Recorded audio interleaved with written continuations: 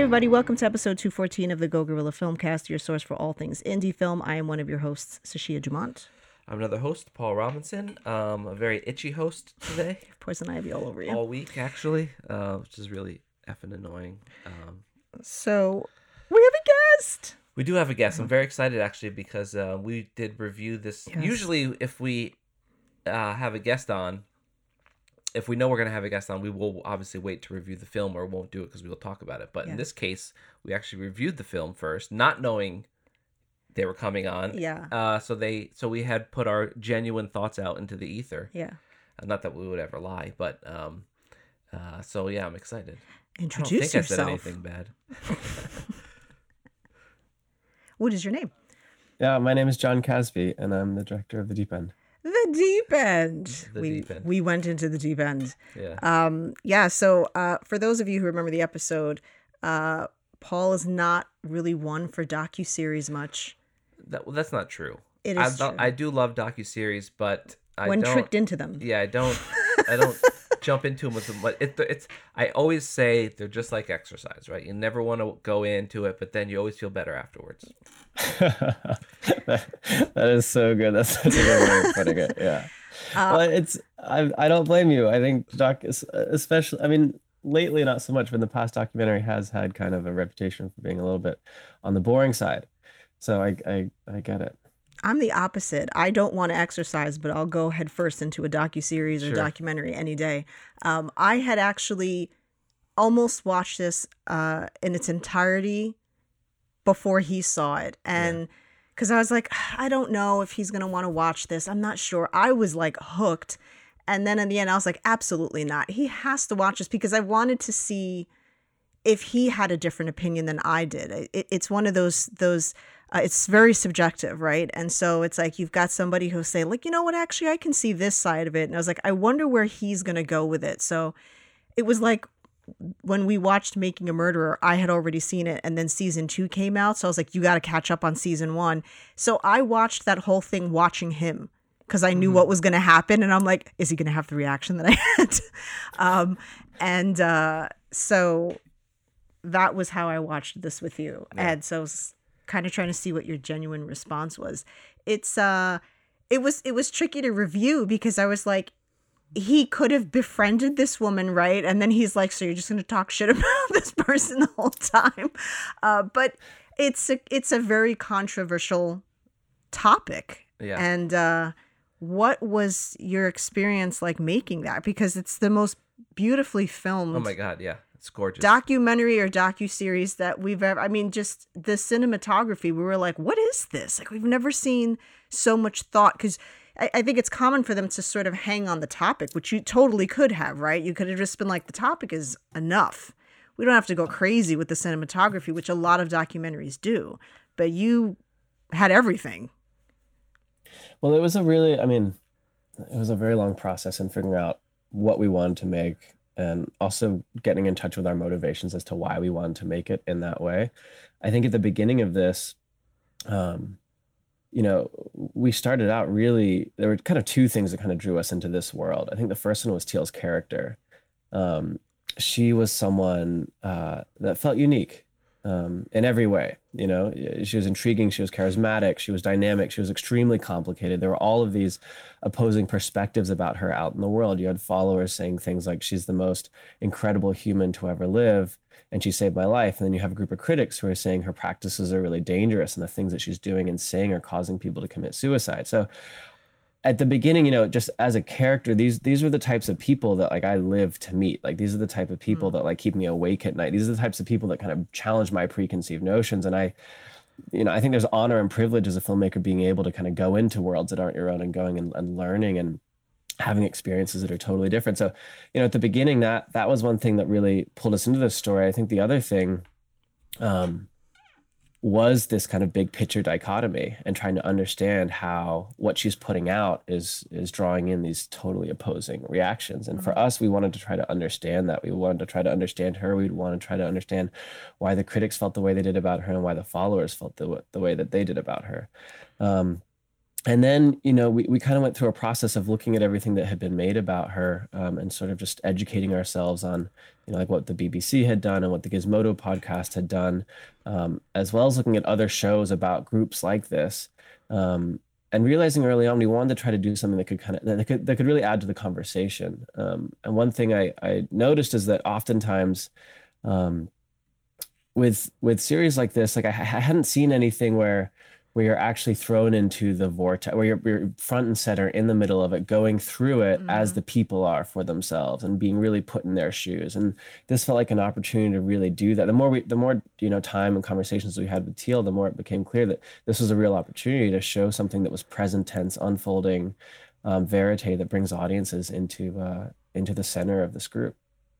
Yeah, it was such the pacing of the documentary was done so well. Yeah. Things are unfolding and it felt very natural.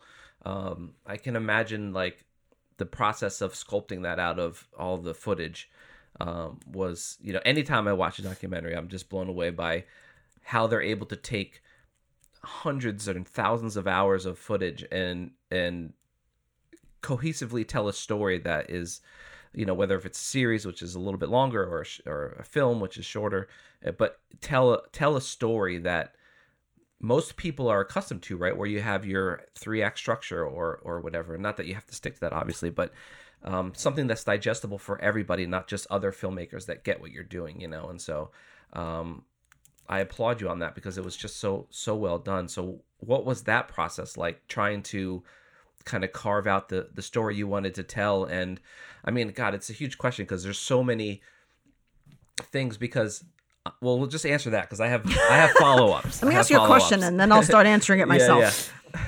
Yeah, I mean, we shot thousands of hours of footage over the course of 3 years. I think it was a total of about 5 months of shooting over that time. Okay. We had 6 editors on this project. Wow. What I love about the editing process is that it's very different than the shooting process. In production, we're spending a lot of time filming. We're spending a lot of time with the people we're filming, not filming, just learning who they are, understanding their motivations, and all of that informs the choices we then make with the camera. And then what's really interesting, kind of grounding, honestly, is that when you're in production and you're doing verite and you're doing it present tense, you kind of get lost in that world. And I think that's partly by design. Is that you're really trying to step into the perspectives of the people that you're filming. And in this case, it was Teal's perspective. It was a lot of the people in her inner circle that was followers, but then it was also people on the outside, critics, and people like Molly, the private investigator. And then once we start moving into the editing process, what I love about this part is that you're bringing in, people who you have to trust, who have perspective, who haven't gone through the blood, sweat, and tears that you went through to kind of gather all of those moments and all of that footage, and who don't have those, those relationships that kind of naturally form when you're embedding with a community. They didn't have that. So they were actually able to look at the footage in a way that was removed in a way. And in a lot of ways kind of acts as this translator between us and the audience. And kind of get at what you're talking about, where you make it accessible, you make it digestible for someone who, has never heard of Teal Swan, who doesn't care about spirituality, who has no interest in this world. And that was our goal here. Like, we didn't want to be preaching to the choir here. We didn't want to be making something that just the followers and just the critics would enjoy. We wanted to make something that people who, never thought they'd be interested in this could kind of get lost in. Yeah. I mean, that's always the trick, right? With a lot of this stuff is you don't want to have a point of view, right? You want to leave the viewer to have that point of view.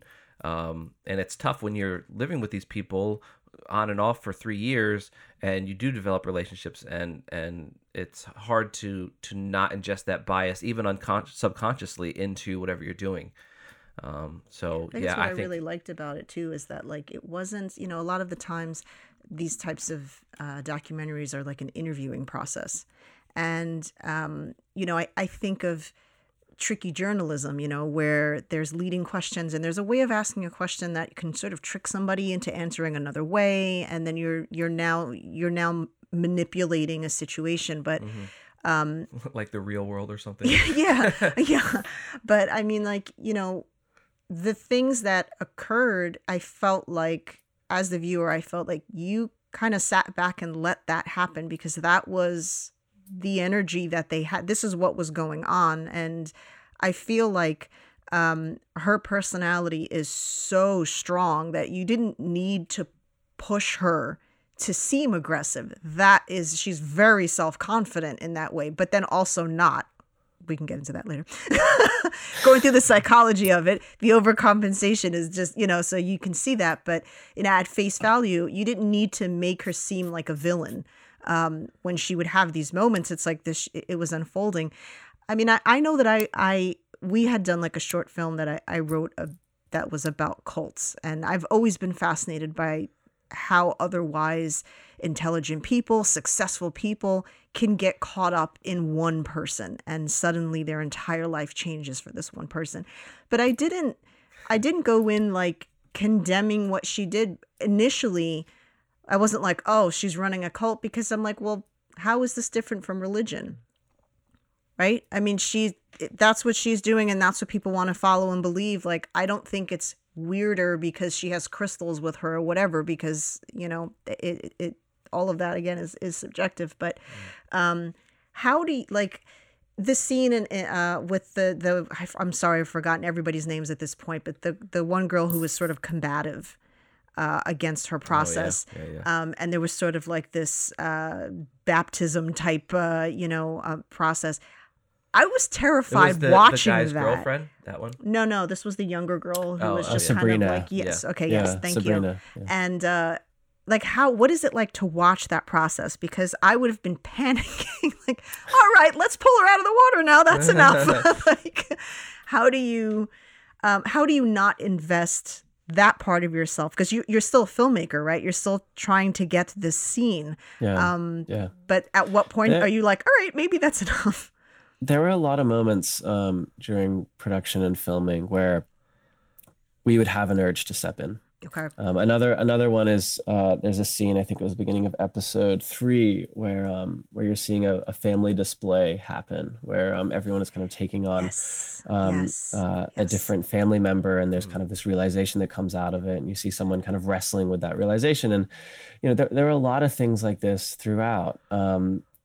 And I also want to be clear, that's not the only types of things we saw. Like, we also saw, emotional processes play out where it felt like people were really healed and helped. And they would say things like, that was like 10 years of therapy compressed into 1 hour. My whole life has changed. So, it was a roller coaster. It was like an emotional roller coaster of, is this helping or hurting, and where is that line? And I think for us, and this is part of being a documentary filmmaker, you really have to remember what your role is.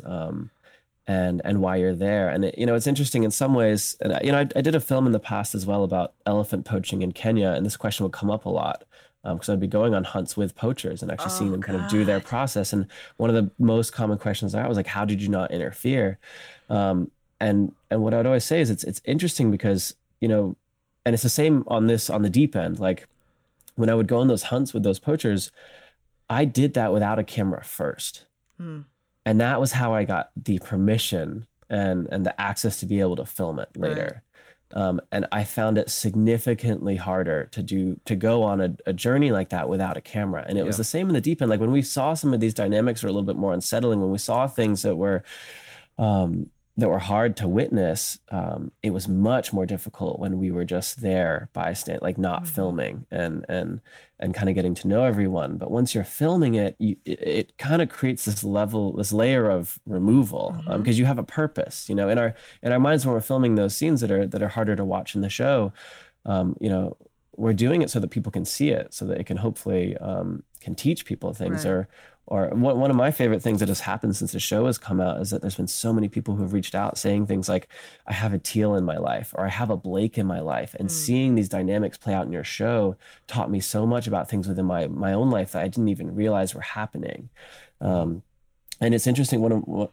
Sorry, I'm kind of going on a tangent. No, go ahead. I'll just keep going until your eyes start slowly shutting. I'll just keep going. I was doing therapy. I've done a lot of therapy over the last 5 years, and there was one kind of breakthrough session where I was struggling with something personally, and I was talking to my therapist about it. And what I was doing at the time is I kept kind of justifying what was happening to me. I kept kind of normalizing it. And he said, I want to do an exercise with you. He's like, I want to take this situation you're in. I want you to apply it to 2 other people that you care about a lot. So I picked two people that I, were younger than me that I really cared about, and I applied it to them. And he said, okay, so now that you're thinking about them in the situation, like, how do you feel? What do you want to do? And I was like, oh, I want to go in and I want to protect them and I want to get them out of that situation. And it just like the light bulb went off and it got really clear for me, like, oh, what I'm going through is not okay. And I need to like set up boundaries for myself. I need to change what's going on. Mm-hmm. And for me, that was a really big moment in kind of like my own journey with therapy. And so one thing that's been really encouraging and inspiring with the show is hearing people kind of have that experience through the show, where they're seeing dynamics that they've experienced but haven't necessarily seen as problematic or seen as things they want to change until they're seeing in other people's lives. So to bring it full circle, like I think in those moments where we're filming things that maybe we don't necessarily agree with or that are harder for us to watch with, or that we would want to kind of step in and protect or change in some way, remembering that, this would be happening whether we're there or not. And hopefully through us documenting it and saving it, it can have a big impact on a lot of people who are in these situations. Because, this is the story of Teal and her inner circle and this community. But I think the takeaway and the bigger picture themes go way beyond just what they're doing. I think, and like you said at the beginning of this conversation, you watched it first, and then you were curious to see what your colleagues' reactions were going to be. And I think one thing we said to each other and to the editors during the process of editing is that when we show this in a theater, with 100 people, like, it's okay if there's a split. It's okay if everyone's coming out with a different reaction. I think that's actually good. I think that means we're allowing the audience to do the work and decide for themselves how they feel about what they're seeing, rather than having a perspective or an opinion or an agenda kind of pushed down their throat. And so I think it's been different for everyone in terms of the takeaway. I think one of the big ones for me has just been this idea that if you are putting someone else in the position of determining what's right or wrong for you, you are putting yourself at risk, whether that risk is realized or not. Right. And that's something that I've experienced, and I think other people are experiencing, not just in communities like this. I think that's something that's taking place in the workplace. I think that's something that happens within families. I think that's something, like you said earlier, that happens in a lot of religions. And I think oftentimes those dynamics are easier to see and to understand when it's happening to other people. I think it's always harder to see in ourselves.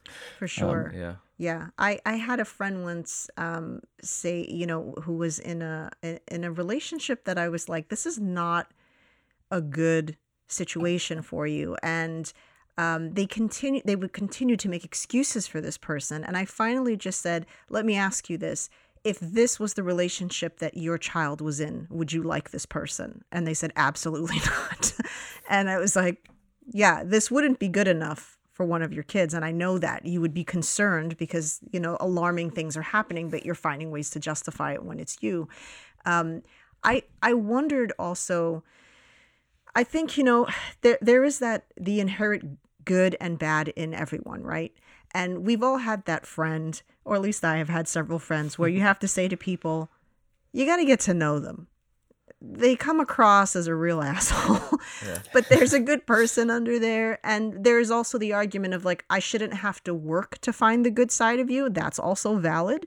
But I could see that, I could see perhaps Teal not being Teal that we see on screen all the time, or when the cameras are off. So there's the temptation to be like, you know what? I see another side that the audience is not going to get to see. And so someone would say, well, how could you befriend this person or still speak to this person or whatever? And it's like, there is a whole other side. It doesn't justify perhaps things that they're doing, but you do see another side of them. And I wonder like how much that changes a person when they know that a camera's following them around now. If you give somebody who perhaps has an egotistical personality a camera crew, that's going to go tenfold now. So you're going to see, there's a lot of good people that kind of have narcissistic tendencies or ego, you know what I mean? But now that's just going to balloon. So balancing that, because you still just kind of have to step back and be like, I would wonder if the temptation is to just be like, don't do that. You see them about to do something and you're like, that's going to look so bad for you. But the filmmaker's like, no, go ahead and do what you were going to do because that's what I'm supposed to do here. But, there's the side of you that's like, oh God, why did you say that? Well, I think, I've had more of that experience on shorter projects where there's less time. Like, I think what was really special about this project is that there was so much, we were really we're really committed to giving it the time it needed. And again, it goes back to being around, like, 'cause I'm so like, whenever I talk to people about filming and they're looking for advice, I always say, the first month of shooting, you're probably not going to get a whole lot that's real. Yeah. Because of what you're talking about, because of that posturing, because of that, like learning how to be around a camera. And sometimes people don't know how they're going to be around when a camera's on them. And sometimes they're surprised in the ways in which they feel and the ways in which they act. So, I try to spend as much time as possible around people without a camera first so that I can get a sense of like, how does this person move through the world? What do they think? How do they interact with these people? What are the dynamics? So that I then have a clear gut, like kind of compass as to like, this is what feels true and this is what is authentic to this person, and this is when they're kind of putting it on and performing a little bit. I think when you have a public figure or someone with any type of celebrity, when they're going on stage and they're in front of people, it's a bit different. Because they have many parts to themselves. They have the person who they are when they're at the retreats. They have the person they are when they're on stage, and they have the person they are behind the scenes, when no one's looking. So for us, we spent a lot of time without a camera first, and then we also, did a lot of shooting that didn't make it in because it was like, this doesn't feel right. And I think the audience can tell. I think the audience can feel when something doesn't feel authentic, when a person's kind of putting it on. I think you feel it. And that's part of why we committed so strongly to having enough shoot days and spending enough time to be able to capture and be present for real moments, that hopefully resonate and feel true to people. Yeah, it definitely felt authentic. That was always a thing. Like, there's just, as a filmmaker, I say this as a filmmaker, not as a just a casual viewer, but like, there's just some moments in there that just felt like a narrative kind of had a very narrative aspect to it because of the cinematography, which we're in love with, and then just the angles you were able to get. I mean, you kind of had you were there for some pretty eventful moments, probably one of the biggest eventful moments that could have happened to them, and I'm curious as to how that kind of stuff, like, were you literally there when it happened, or does that stuff kind of like, do they contact you and say, maybe you're not there at that moment, you're like, hey, something's happening, you guys should come down and get it was a bit of both. Yeah. It was a bit of both. We did shoots where there was nothing going on and we would just go over there for 2 months and just see, what was happening. It was much more that kind of vibe at the beginning, and then towards the halfway through towards the end, there was a little bit more of Matthias, Teal's manager, and Teal herself at times being like, hey, there's this thing going on here, I think you should come over. It was the same kind of with the critics. Her manager Matthias was the one that actually encouraged us to film with critics and connected us with Molly, the private investigator. So access is it's the same as trust. Like trust is not a thing. One thing that people say a lot is like, how did you get them to trust you? And it's like, you don't really get people to trust. Trust is a gift. Like, people decide to give that to you when they feel like the time is right, and that's not something we ever expect at the beginning of this process. And we kind of wait to see if it organically comes up or not. And I think a lot of that is a testament to the process from the get-go, which I can talk about if you're interested in, or if there's other questions, that's fine. No, sure, go ahead. Yeah. So with this process, and it's similar. It's interesting because it's actually kind of similar to what we do on every project. We started out by kind of going without a camera, and just listening and trying to understand their perspective. And it's really straightforward in a way. We sort of sit down and just explain what filmmaking is. And we talk a lot about how we're going to be filming all the time. There'll be cameras around all the time. But we also set up a very clear, almost like a rule that like, anytime you want us to stop filming, you can. And we'll put the cameras down immediately. And that's not just something we say, that's something that we put into practice quite a bit, which I think is part of kind of that trust building of like, at any point, if I don't feel comfortable, I can ask people to stop. And I think when you're filming things that are set, like on When Lamps Become Lions, my first film, it was super crucial to do that because I was with people who were doing things that were illegal. On the deep end, we're filming people going through really intense emotional processes where all kinds of things are coming up and they don't know what's going to come up next. And so I think having that ability to say, I want the camera off of me at any point is crucial. And then we had long conversations about the editing process and what that involves and how editors come in and they bring, their own perspective, and there's going to be, thousands of hours of footage shot and all of that.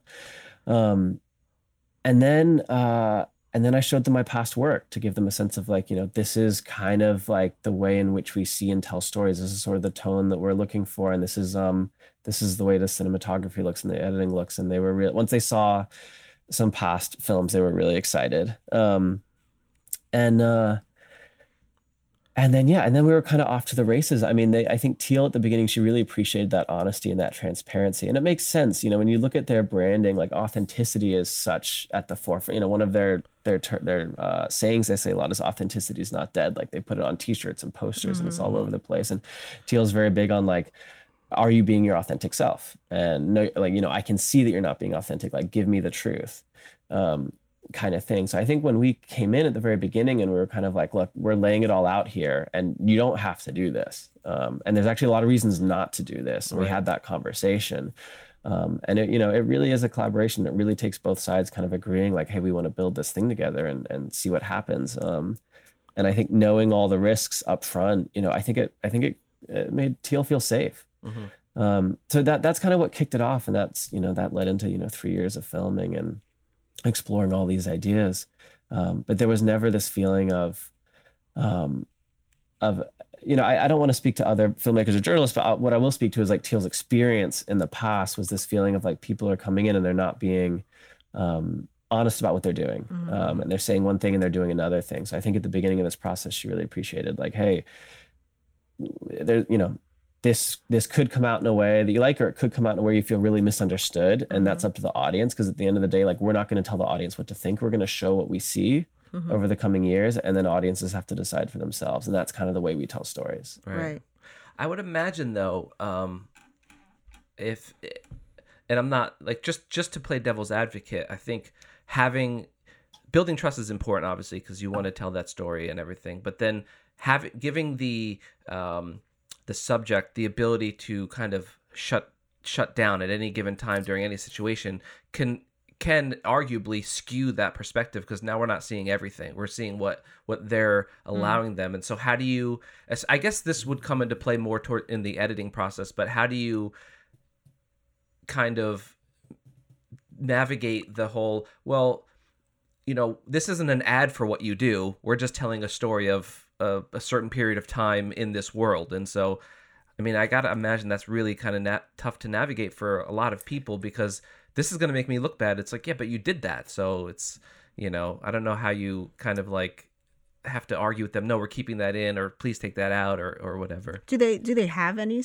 What did Teal have any say in editing, or it was just like you're gonna? This was something that we established, right? I mean, in my first conversation with them, I said, "You will not have any This is not a commercial. This is not a promotional video. You will have no control over the editing process." Right. So that's established really clearly, and that there was no challenging that. They didn't question that at all. They understood. They understood how it works. They're familiar. But no, I think the question you're raising is a really interesting one around, if the people you're filming have the ability to have you stop at any time, is what you're making representative. And in my experience, and it's been like this on past films as well, like at the beginning, there's a lot of that. And then towards the midway point and the end, there's almost none at all. Because as people get more comfortable, as you have been filmed for, many, many hours, you start to stop trying to control it. You let go. Yeah. And I've seen this happen to like people that I thought would never, ever, ever kind of like give in to the process. I've seen this happen to people like that. So, and this was a situation where I don't think Teal came in super resistant to this. She had a lot of questions. And she really wanted to get to know me, but I think she wanted this to be made. I think she wanted the cameras on her. And I think one thing that really stood out to me early on, because early on I was really emphasizing we're going to be around a lot. Like, it's going to be annoying. Like, you're going to wish that we weren't here, and we're going to be there, and it's going to be exhausting. And like, are you sure? Are you sure? Are you sure? Because like, we don't have to do this. Yeah. And she was like, look, John, I've been through so much abuse in my past that I actually feel safer when there's a camera pointed at me, because I know whatever happens, there's going to be proof of it. There's going to be documentation. So I actually feel safest when there's a camera pointed at me. And for me as a filmmaker, I've never heard anyone say anything like that before. I was like, this is so fascinating. And this feels like a real opportunity. And that kind of spiraled into, me telling Teal, like, I want to be around for everything. I want to bring audiences in front and center into your inner circle. I want people to feel what it's like to be here. And she was excited. For better or worse. Yeah. Well, see, that's the thing is like, regardless of somebody's opinion of her, right? What I will say is that she's not a stupid person. So there's no way that when she was being the most controversial on camera, that she didn't know that this was going to have a reaction. She had to know, when I say X, Y, and Z, people are going to jump all over that and they're going to see a whole other side. And I'm going to get chewed out for that from a lot of people. But she did it anyway. You know what I mean? So I feel if like that's anything, kind of her MO. yeah, but that's what I'm saying. Is like, if anything, regardless of how I feel of the, the practice or how she may have behaved in that moment, I give her credit for just being like, fuck it, I'm going to do it anyway, because this is who I am, like it or not, this is who I am. But yeah, because, was her right hand, was that Blake that had left? Blake, yeah. The scene when he was leaving in the kitchen, I mean, I wanted to just crazy scene. Crawl into a drawer and just hide, because I felt so awful for him. And it was like that moment where I was watching her reaction to the things that she was saying, and I was just like, stop, what are you doing? And I felt so badly for him. I mean, I'll give her the credit that she was being authentic to how she felt, right? She didn't we normally with that, I feel like we would see the person go into another room and we would have the audio because the mic would still be hooked on to them, and they would lash out at that person, but we'd never actually get to see it on camera. And she was like, zero shits given. She was just like, I don't care if the cameras are here or not, I'm going to just completely annihilate you verbally. And that's what she did. And so what was that scene like in the room? Like, what is it? Do you run after Blake and hug him? Because I probably, well, I'm so sorry. I didn't say anything, but I'm sorry. Yeah. Well, I mean, two things in here I want to comment on. The first one, Teal's intelligence. I totally agree. I think she's one of the most emotionally intelligent people I've ever met. And I think that's part of why she's able to do what she does, and why she's able to hold space in the way that she does, and how she's able to connect with so many people in the way that she does. I think she's incredibly emotionally intelligent. In terms of what she's doing on camera and that being connected to intelligence, like I actually think what's happening is something else here. I think that she doesn't see herself as problematic. Right. She doesn't see the things she's saying and doing as issues. She stands by all of them, and she always has an explanation as to why she's doing what she's doing. True, yeah. So that whole process through Blake leaving, and through the whole group kind of circling around Juliana and saying what they think of her, and kind of what they think she thinks of Teal, and all of that, like, as we were filming all that, Teal didn't have. She never came over to me and was like, hey, I know that didn't look good. Like, I need you to delete that footage. Wow, or, hey, okay, yeah. don't show. There was never any of that. Like, the conversations after that were usually Teal, helping us understand more of her perspective as to why she felt so justified to say that, and why he needed to hear that. And I think when you step back and you look at Teal holistically, and you think about her backstory, and that, she claims to have universal perspective. She claims to be able to see all truth. She claims to be an alien from another planet. Right. So when you take all that into the mix, and then you add in the dynamic that she's surrounded by an inner circle who all believe that to be true, it creates something where I don't know how that person can do wrong. Mm-hmm. If you understand what I'm saying. Yes. Yeah. Like she and that. So then when we come in as a film crew and we're documenting everything, and we're holding space, and we're genuine, we're doing a genuine effort to try to understand her perspective, right? We're not coming in judgmental. We're not coming in trying to tell her what's right or wrong. We're coming in, and we're doing this with everyone, like with Teal, with the inner circle, with the critics, with Molly, the private investigator. We're saying, help us understand your world. Help us understand what you want, what you need, and why you're, moving through life the way that you are. And so with Teal, it was always confidence. It was always very, very set in her perspective, very, very, like, really believing what she's doing. And we would swing back and forth. There were times where I was like, what I'm seeing is unsettling. What I'm seeing worries me, but I think she really believes she's doing the right thing. I think she really believes she's helping people. And there's other times where it was less clear, and it felt like there was some narcissism coming in. It felt like there was an ego at play. I felt like there were very human elements. And Teal would talk about, we would question her on that. We would say, like, a term that they use a lot is like shadow. Like, what is your shadow? And it's kind of the darker parts of yourself. And we'd talk with Teal about that, and she would say a lot about how her childhood trauma was feeling unseen. She felt like no one saw her, recognized her. or what was great about her. And so she would talk about how now she's, created a life, created a world where she's very seen. And that when followers or critics or people in the inner circle question her, or she feels like they don't see her in all of her greatness, it's really triggering for her. Which I think you see play out in the show in episode 1, especially when Simon pushes back. So yeah, sorry, that was a very long. Yeah, no, I mean it's just answer. so fascinating because there are so many avenues you can go down, right? Where somebody can say, well, I've had trauma, and so this is why I respond this way. And if that person as an adult has narcissistic tendencies, children do as well. I mean, in fact, children are complete narcissists, right? Because they don't think of anybody else usually that's about them because they haven't developed that maturity yet in having an emotional relationship with somebody else.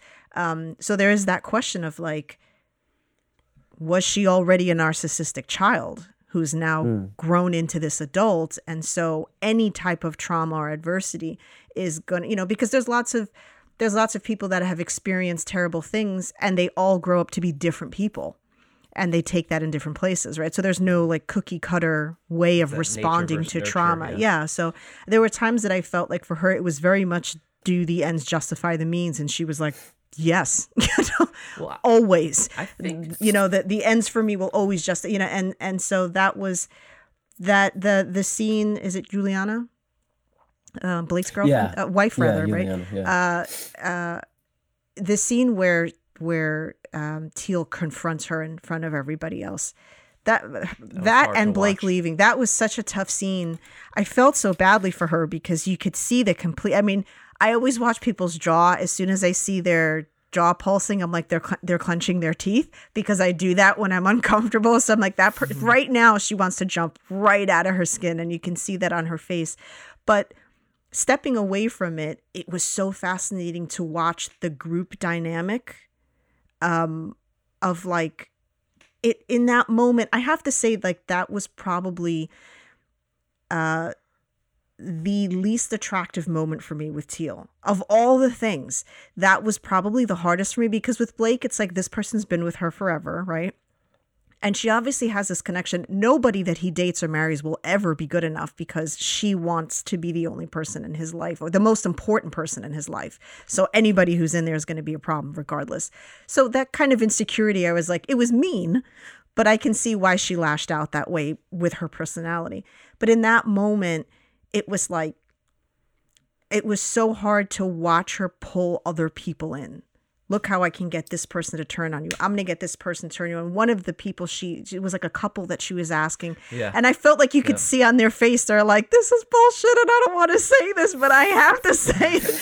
And I was like, I don't know. I mean, that would have probably, if I was like in the crew, that would have, hopefully I wouldn't have been in an important position. I would be like, I have to leave the room for a second and scream somewhere because it would be the worst documentarian. Because I mean, it's probably why I can sort of, I was giving Teal a shot because I am a confrontational person. So in that moment, there's no way I wouldn't have been able to be like, you know what? So I lost my job. So that I give you guys credit because that felt like such a vulnerable moment, not just for Juliana, but for everybody who then got pulled into it that were like, what did we do? Like, why are we here having to now take sides in this and tear somebody else down? So that was a rough scene. It's tough, and I wish the show could have been 10 episodes because there's so much. Me too. There's so Can you do a season two? Season two. Who do we write? There's so much. But in that moment, you're seeing the inner circle kind of align with Teal, right? Yeah. You're seeing them all align with Teal, and it's one of the things. Yeah, it's another thing when you understand the dynamics underneath them and know that they're real friendships underneath those between Juliana and some of those people, like real friendships that they're picking between. There comes a point where you're choosing between, loyalty to Teal and that friendship. And it's been painful. And it's also been painful with the release of the show because Juliana and Blake, I don't want to speak too much for them, I'll let them share their own stories, but there's a lot of people in the show who are no longer part of Teal's world that left. And and you know, it's very much so out there. It's very much so a public thing, and seeing the way that some of those relationships have disintegrated because of it, because of this feeling, because of really this us versus them thinking, Mm-hmm. that you know, we felt a lot in this community. It's painful. Yeah. It's Yeah. painful. And we filmed a lot of conversations too. When Blake was still a part of it, he was kind of raising that question. You know, there were a lot of he would bring this up a lot. He was like, you know, Teal, there's people I want to be friends with that I'm not able to be friends with anymore because they don't agree with you, or because they're not a part of this, or because they're this, that, or the other. And he was struggling with that. Yeah. He's a very social, friendly guy. Yeah. Um, and at the same time, you know, from Teal's perspective, you know, I think it's important to mention that as well. She was like, we're on a mission, and what we're doing is the most important thing in the world. There's not room for that. Like, Right. we can't get to where we're going if you're just having casual friendships with people who don't understand how important this is. Right. Um, And the thing and about her I is also, she. Oh, sorry. oh no, go ahead. I was saying the thing about her is she walks that walk. You Hmm. know, she's not just telling people you can't do this. What she herself doesn't do it, and so that adds that legitimacy to her own kind of journey. You know, Absolutely. whether you agree or not, Absolutely. it just she does walk Yeah. that walk. I But just she also does wanted have to children. mention, That's true. That's true. I'm just saying, That's true. she did get that opportunity. So, yeah, there's a few things in there like that if you look closely. But I was gonna say, you just mentioned the moment. It sounded like the last moment for you with Teal is when they all got in a circle and were saying those things about Juliana, where you were having a hard time kind of empathizing with her. And you know, for us, it was really, really important that after that happened, that we include the scene where she's sitting at the kitchen table and talking about the pain she's feeling in losing Blake, and how every therapist told her to trust him, Mm-hmm. and that Mm-hmm. he was the one that taught her how to trust, and that she's in pain. Because I think it's really easy to turn Teal into a villain and to Oh yeah. only see that part of her. And then I'm not trying to defend her right now. right. I'm not trying to justify anything that she has done or does, but I am trying to say that it's much more complicated. And that's why that scene was so important for us as storytellers to include that, to show that, because in that moment we were feeling for her too. You know, we were feeling for Blake and Juliana as they were going through their process of leaving, but we were also feeling for Teal in that moment, because it was like, yeah, this person's been with you for 20 years. You see him as family. Um, and you know, you just lost someone. Yeah.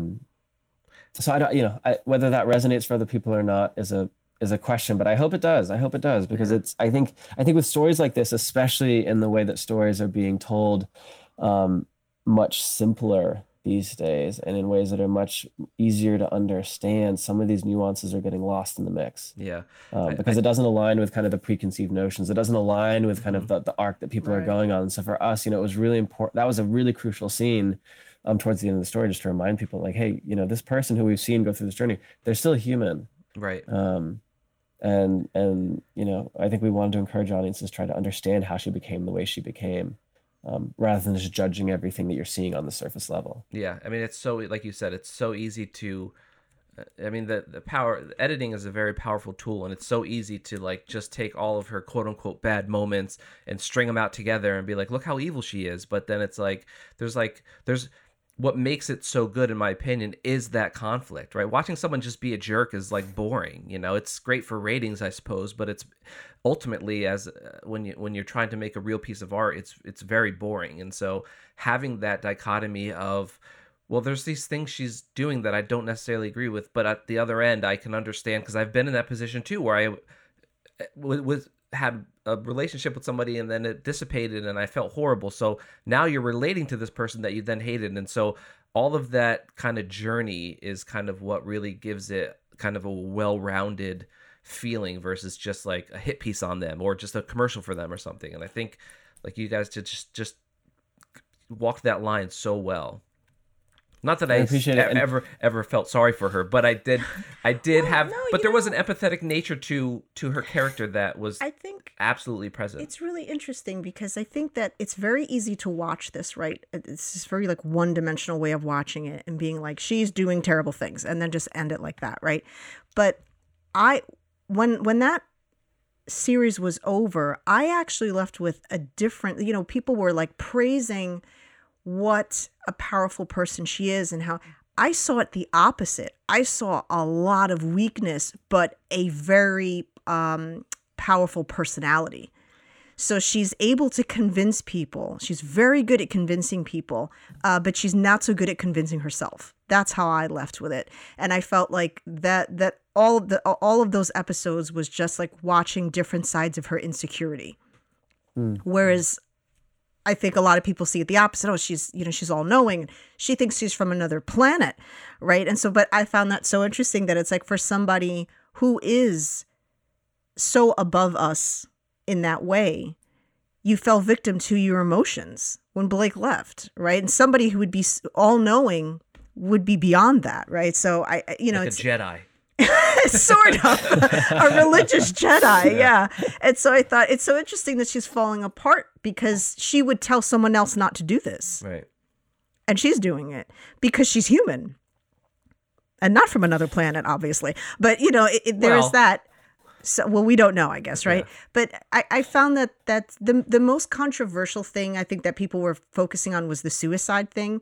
It was the one thing that I was kind of like, I don't feel like that's what she's saying. Like, I felt like that was getting twisted a lot, especially when she would confront people. One thing I really liked that she had said, actually, with that is when somebody says, I feel like there's nothing left for me here. Like, I'm done. And she's like, then why are you asking? That's a really, really smart way of putting it. If you were done, you wouldn't be asking if you were done. Yeah. And, a lot of people will fly with that. Oh, she's saying that they should kill themselves. And it's like, no. Yeah, exactly, yeah. Let's just sit back for a second. It's an observation. That's kind of like the crux of her personality, like in a moment. So right? many it's people like, focus on that she's like forcing people to kill themselves. But if you really think about what she's saying, she's not. She's actually saying not. the opposite. Yeah, but then there is also that, it's interesting that people jumped on her for that because I actually had my former therapist who retired, and I miss terribly because he was wonderful, but he was actually the person that said you cannot control what another person does. If somebody else is intent on killing themselves, they are going to do that, and nothing you say or do can stop that. So that once people started jumping on that thing, I was like, I don't really believe that her questioning somebody on the purpose of their existence is the same as her saying, you know what, go out there and do it. Yeah.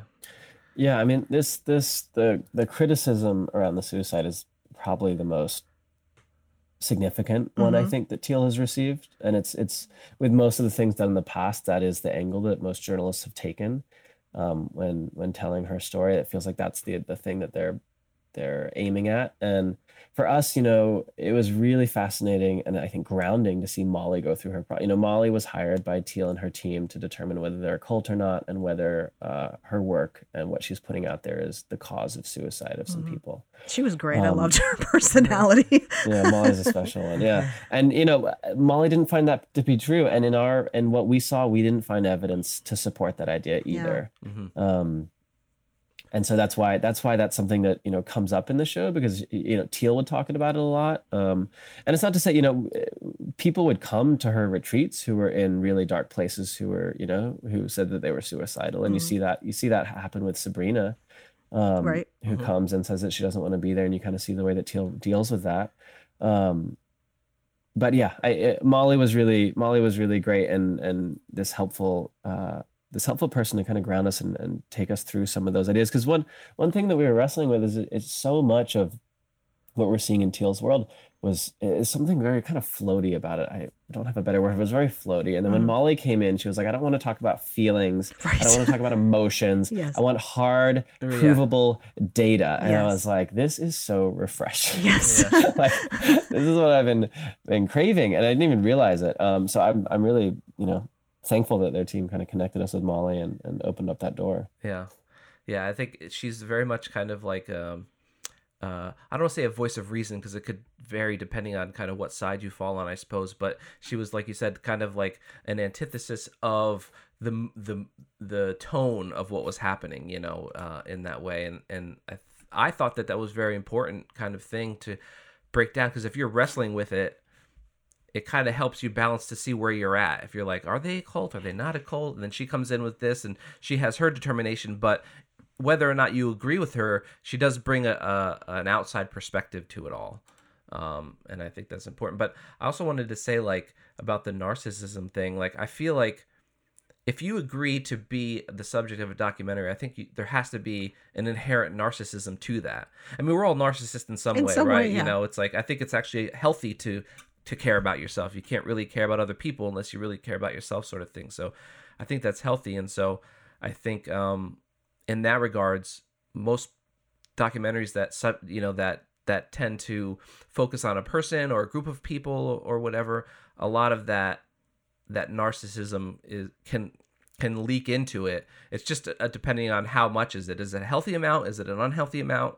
And then you get to determine that throughout the course of the thing. But I always found that interesting because to me, from a completely personal standpoint, I felt she was very performative and is very performative in all that she does. But I feel like there has to be a genuineness in there somewhere. You can't just be 100% performative for something you don't care about, because it would fall apart in a second. So I do agree with you that there's an inherent kind of honesty to everything she does, but I do believe that there's an incredible amount of performing that happens, and people that enjoy that division because that brings attention. And so I feel like that performance for me, that performance is part of the insecurity. Like when she's in a performative state, it's how she pulls herself in to believe what she's saying because the insecurity is so strong in that, and perhaps in that avenue. I mean, it must be so interesting as a filmmaker to watch people have completely different opinions on something, right? You're like, what did you get from that? That's interesting. Well, job well done. I mean, it's amazing. It's amazing. This is the first time I've done something that I think has been this accessible, that this many people have seen. It's been incredible. And also it's just like, it's so incredible to spend so much time on something and then to not only see people react, but have people reach out to you and share their very personal stories, and how it's changed their lives and how it's impacted them, and one thing that's really interesting is a lot of people that have kind of been around Teal and been in her world, who didn't feel safe speaking up about their experiences are now talking about it publicly and sharing their stories, which I think is good. I think it's important that we share our stories. That's how we survive. Yeah, absolutely. So is documentary work, is this your favorite work? Do you want to do narrative stuff, or? It's a good question. Because it's such a different world. Like people always say, your stuff is already so, it already comes off in a very narrative fashion, and it's so cinematic. You know. So I can only I don't imagine. care about fake stories. Well, no, because people say to us all the time, like, you should do a documentary. I'm like, it's a totally different beast. It's a complete. I mean, it's the same, but it's not the same. So I always wonder if. I find that a lot of people that we've for him. It'd be like, yeah, right. I find a lot of people that we talk to that do mostly documentary work are like, yeah, I have no interest in doing narrative work, or vice versa. Yeah, I'm not against doing. I mean, this was a thing. I used to just do shorts when I was in my early 20s, and a thing that people would ask a lot is like, are you going to do a feature? Are you going to do something long form? And I remember at the time I always would say, like, I don't necessarily have like a desire to do a feature, but I do feel like it's really important to tell the story in the format that serves it best. And so I didn't do my first feature until there was a story where it's like, okay, this feels organically justified to be 90 minutes. In the same way with the Deep End, I didn't know if it was going to be a series or a film for a long time. And it wasn't until there was kind of enough plot, enough story that we as a team kind of got together and were like, okay, this feels like it's earned to be a series and not just a feature. With fiction, there's a lot of conversations happening around doing fiction stories right now. And again, not in any way opposed to it, but just kind of wrapping my head around is like, what story makes sense to do in the fiction format and how, like there's a lot of different types of fiction now, Right. There's like working with non-actors, there's working with actors, there's things that are done very, very cheaply and organically. And so I don't know. This is not a good answer, but I'm not opposed to. I'm not opposed to any format, really. But I do feel really sensitive and like careful to letting the format like drive the choices. The last thing I want to do is be forcing a story into a format that it's not built for. Yeah, I couldn't have imagined getting all of that information and the impact if that was, a 90-minute film. I feel like that really you needed to kind of sit with There's too many everybody, layers, and there's so many layers. It was a giant croissant of a docuseries, and it just like, I mean, like I said, I was bummed when I was like, that's it. There's not like 14 episodes. Come on, like. I'm not emotionally done yet. I would like more, please. I love that, and I hate that, right? Because you don't want it to end. But then there's also like, you watch the show that's just like, we've been going for too long. Like we could have wrapped this up. Walking Dead. Yeah, we could have wrapped this up. It's very rare. Like, when did you hear someone say that documentary was too short? Like that doesn't. Yeah. Usually you're hearing usually it's like that was too long. That was like 20 minutes longer than it needed to be. So I think we're very like sensitive to that and want to kind of respect the audience and keep it tight and leave people wanting more. Yeah. I wanted to ask before, I know we're taking up your time here, but I definitely wanted to ask from the technical side how you were able to achieve such good quality, because I got to imagine you had to be nimble, right? You couldn't have these big, huge lights and cameras and crew everywhere, and so how were you able to scale down as much as you needed to, but able to preserve the production quality that you needed, that you got? Yeah, it was a very small team. At its largest, it was 4 people. So it was me. Yeah, so it was me, and I shoot as well. So I'd be holding a very small Sony camera, and I have another DP I work with a lot. His name is David Bolin.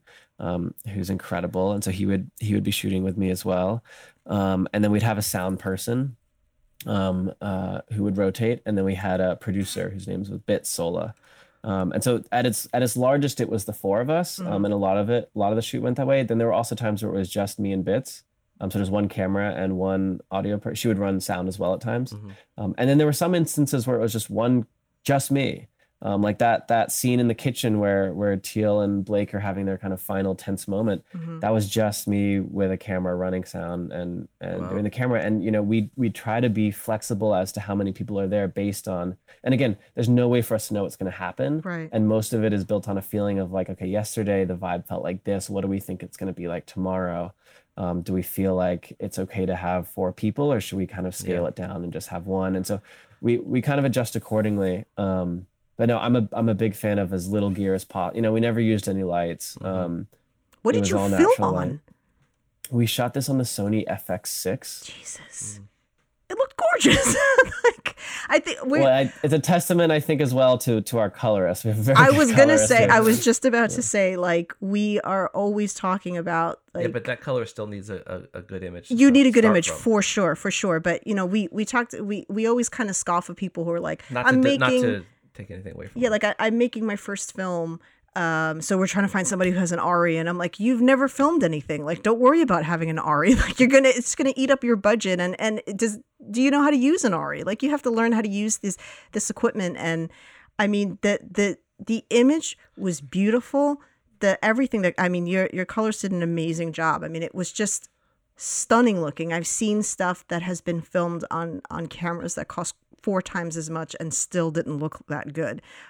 So we're always saying, if you know how to work equipment, you can work on anything, almost anything.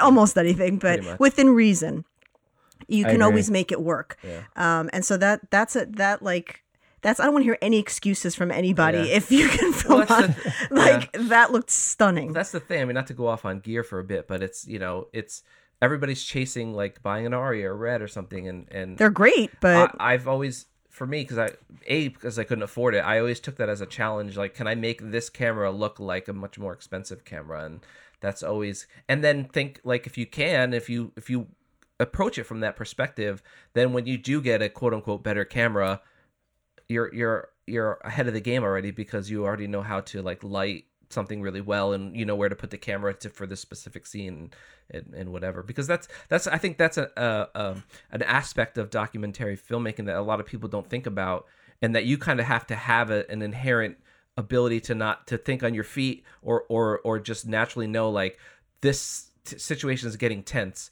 and this isn't working from where I'm at, so I have to get over here. And you kind of have to read the room a bit and kind of understand where you're moving and where you're going, without interrupting the scene, without trying to make it about a cool shot over what's actually happening. So there's a lot at play there that people don't really think about. It's not just standing there with a camera all day, you know?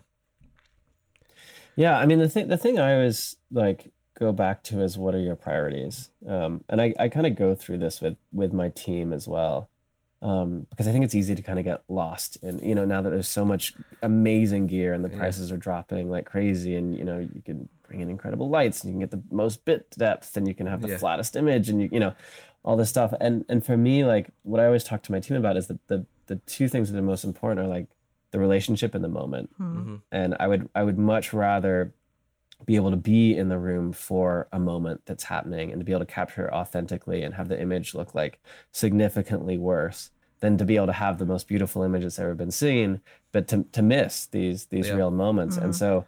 And that's tough, because the people that we're bringing on to these shoots are the best. Like, these are people who are used to shooting on the best cameras and having all the lighting and having all that. So in a lot of ways, that's kind of a stripping away of that. And what I love about the people I have the honor of working with is they're excited by that challenge. Yeah. They're like, oh my gosh, this is amazing. Like, usually they're making me put an Ari on my shoulder for 12 hours and I can just use this little camera, and you don't want like this is so relieving. I'm free. There's like this feeling of freedom in the approach. Yeah.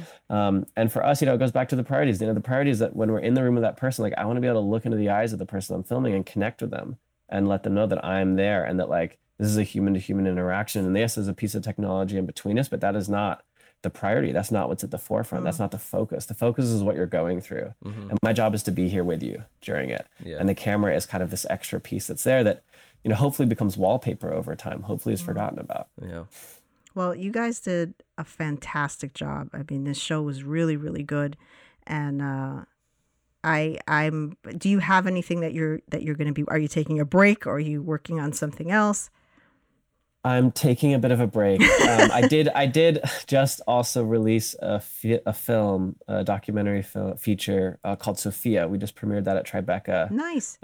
So we're kind of getting both of these projects out in the world right now and taking a moment and stepping back and resting. Great. Well, we will be looking forward to seeing that when it's available, and we can't wait to talk to you again and see what else you do. Yeah, thank you all so much. And for people listening, this is the Deep End, and it's on Hulu. Yes, Hulu is the place to watch this one if you want to check it out. Awesome. Yeah. Thank you so much. Great. Thank you all. Bye. So that was John Casby. It was. God, that show was so good. I am blown away by the gear that was used on this, and the lack of crew, I should say. Yeah. I mean, it just goes to show what a compelling story can do. Because it did look nice, and that's talent plus decent equipment, and mostly talent, but good equipment helps, obviously. But I think there was a study done. Oh God. About resolution, where they had people sit in a room, and at the beginning of I don't know if it was a movie or just an episode of something, the resolution was really crisp. And then as the story progressed, it got worse and worse and worse, and nobody even noticed it because they're engrossed in the story. So yeah, I was going to say, not to say that's at play here, but I feel like when you have a good story and then you throw some good visuals on there, that's just the icing on the cake. Yeah, exactly. But a scene like that, that confrontation scene, I was not paying attention to anything that was going on behind them. Yeah. The whole background could have been blown out, and I would have been like, yeah. Like, stuff is happening right now. Oh my God. That happens too, where we see windows blown out because we're kind of like, your biggest critics are going to be other filmmakers. Yeah, exactly. They're going to be the ones that point that out. But a lot of times that's not taking me out of the scene. I'm just noticing it because it's like a thing of mine that I notice. We did watch something recently. What was it? We watched something that the camera kept blinding the audience. Oh, it was that Bill Burr thing. Oh yeah, with Bill Burr. It was like stand up, and I'm like, I don't know why there's a camera behind him, because you're blinding us with it. So I mean, it's not to say that you can't throw people off with that, and you can't lose people. You can, but it has to be really egregious. I think when you have a good subject, you can get away with a lot more. And I love that he managed to do both. That's not an easy feat. A lot of times it's like you have one or the other. Everything is, to his point, everything is tied to the story, right? Everything is dictated by the story.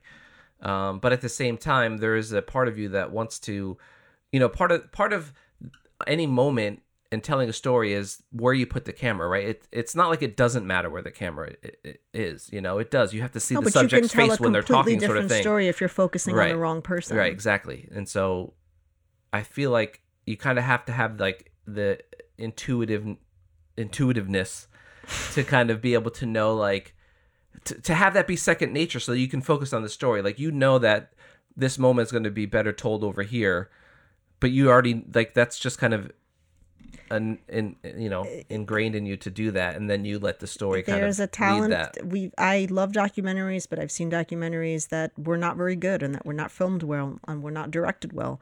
And he has a massive talent for that. I mean, I would love to see his narrative work if this is what his documentary work looks like. Trust me, but this is for sure. For that other documentary he did. Yeah, for sure. It's in the festival run now. I assume. Just want to acknowledge that, because it's not easy to do that. There's so many documentaries out there, but this kid's really got something going there. I think it's going to go somewhere. I think you're going places. It'll be on the poster. I think this kid's going somewhere. Go Gorilla Film. Because we are so important and cool. But yeah, no, it was really awesome talking to him. I didn't think he was going to be on the show. I was like, he's probably way too busy with other stuff. I don't want to be on your show. But shout outs. MoGraph. And I don't know what we got going on next week. We have another person that we're going to be interviewing, an independent filmmaker that actually had a film in the Peekskill Film Festival that we went to. So that'll be exciting to talk to him. And if you have a film or show or anything that you want to throw our way, do it. Do so. And we'll talk to you next week. Okay. Bye.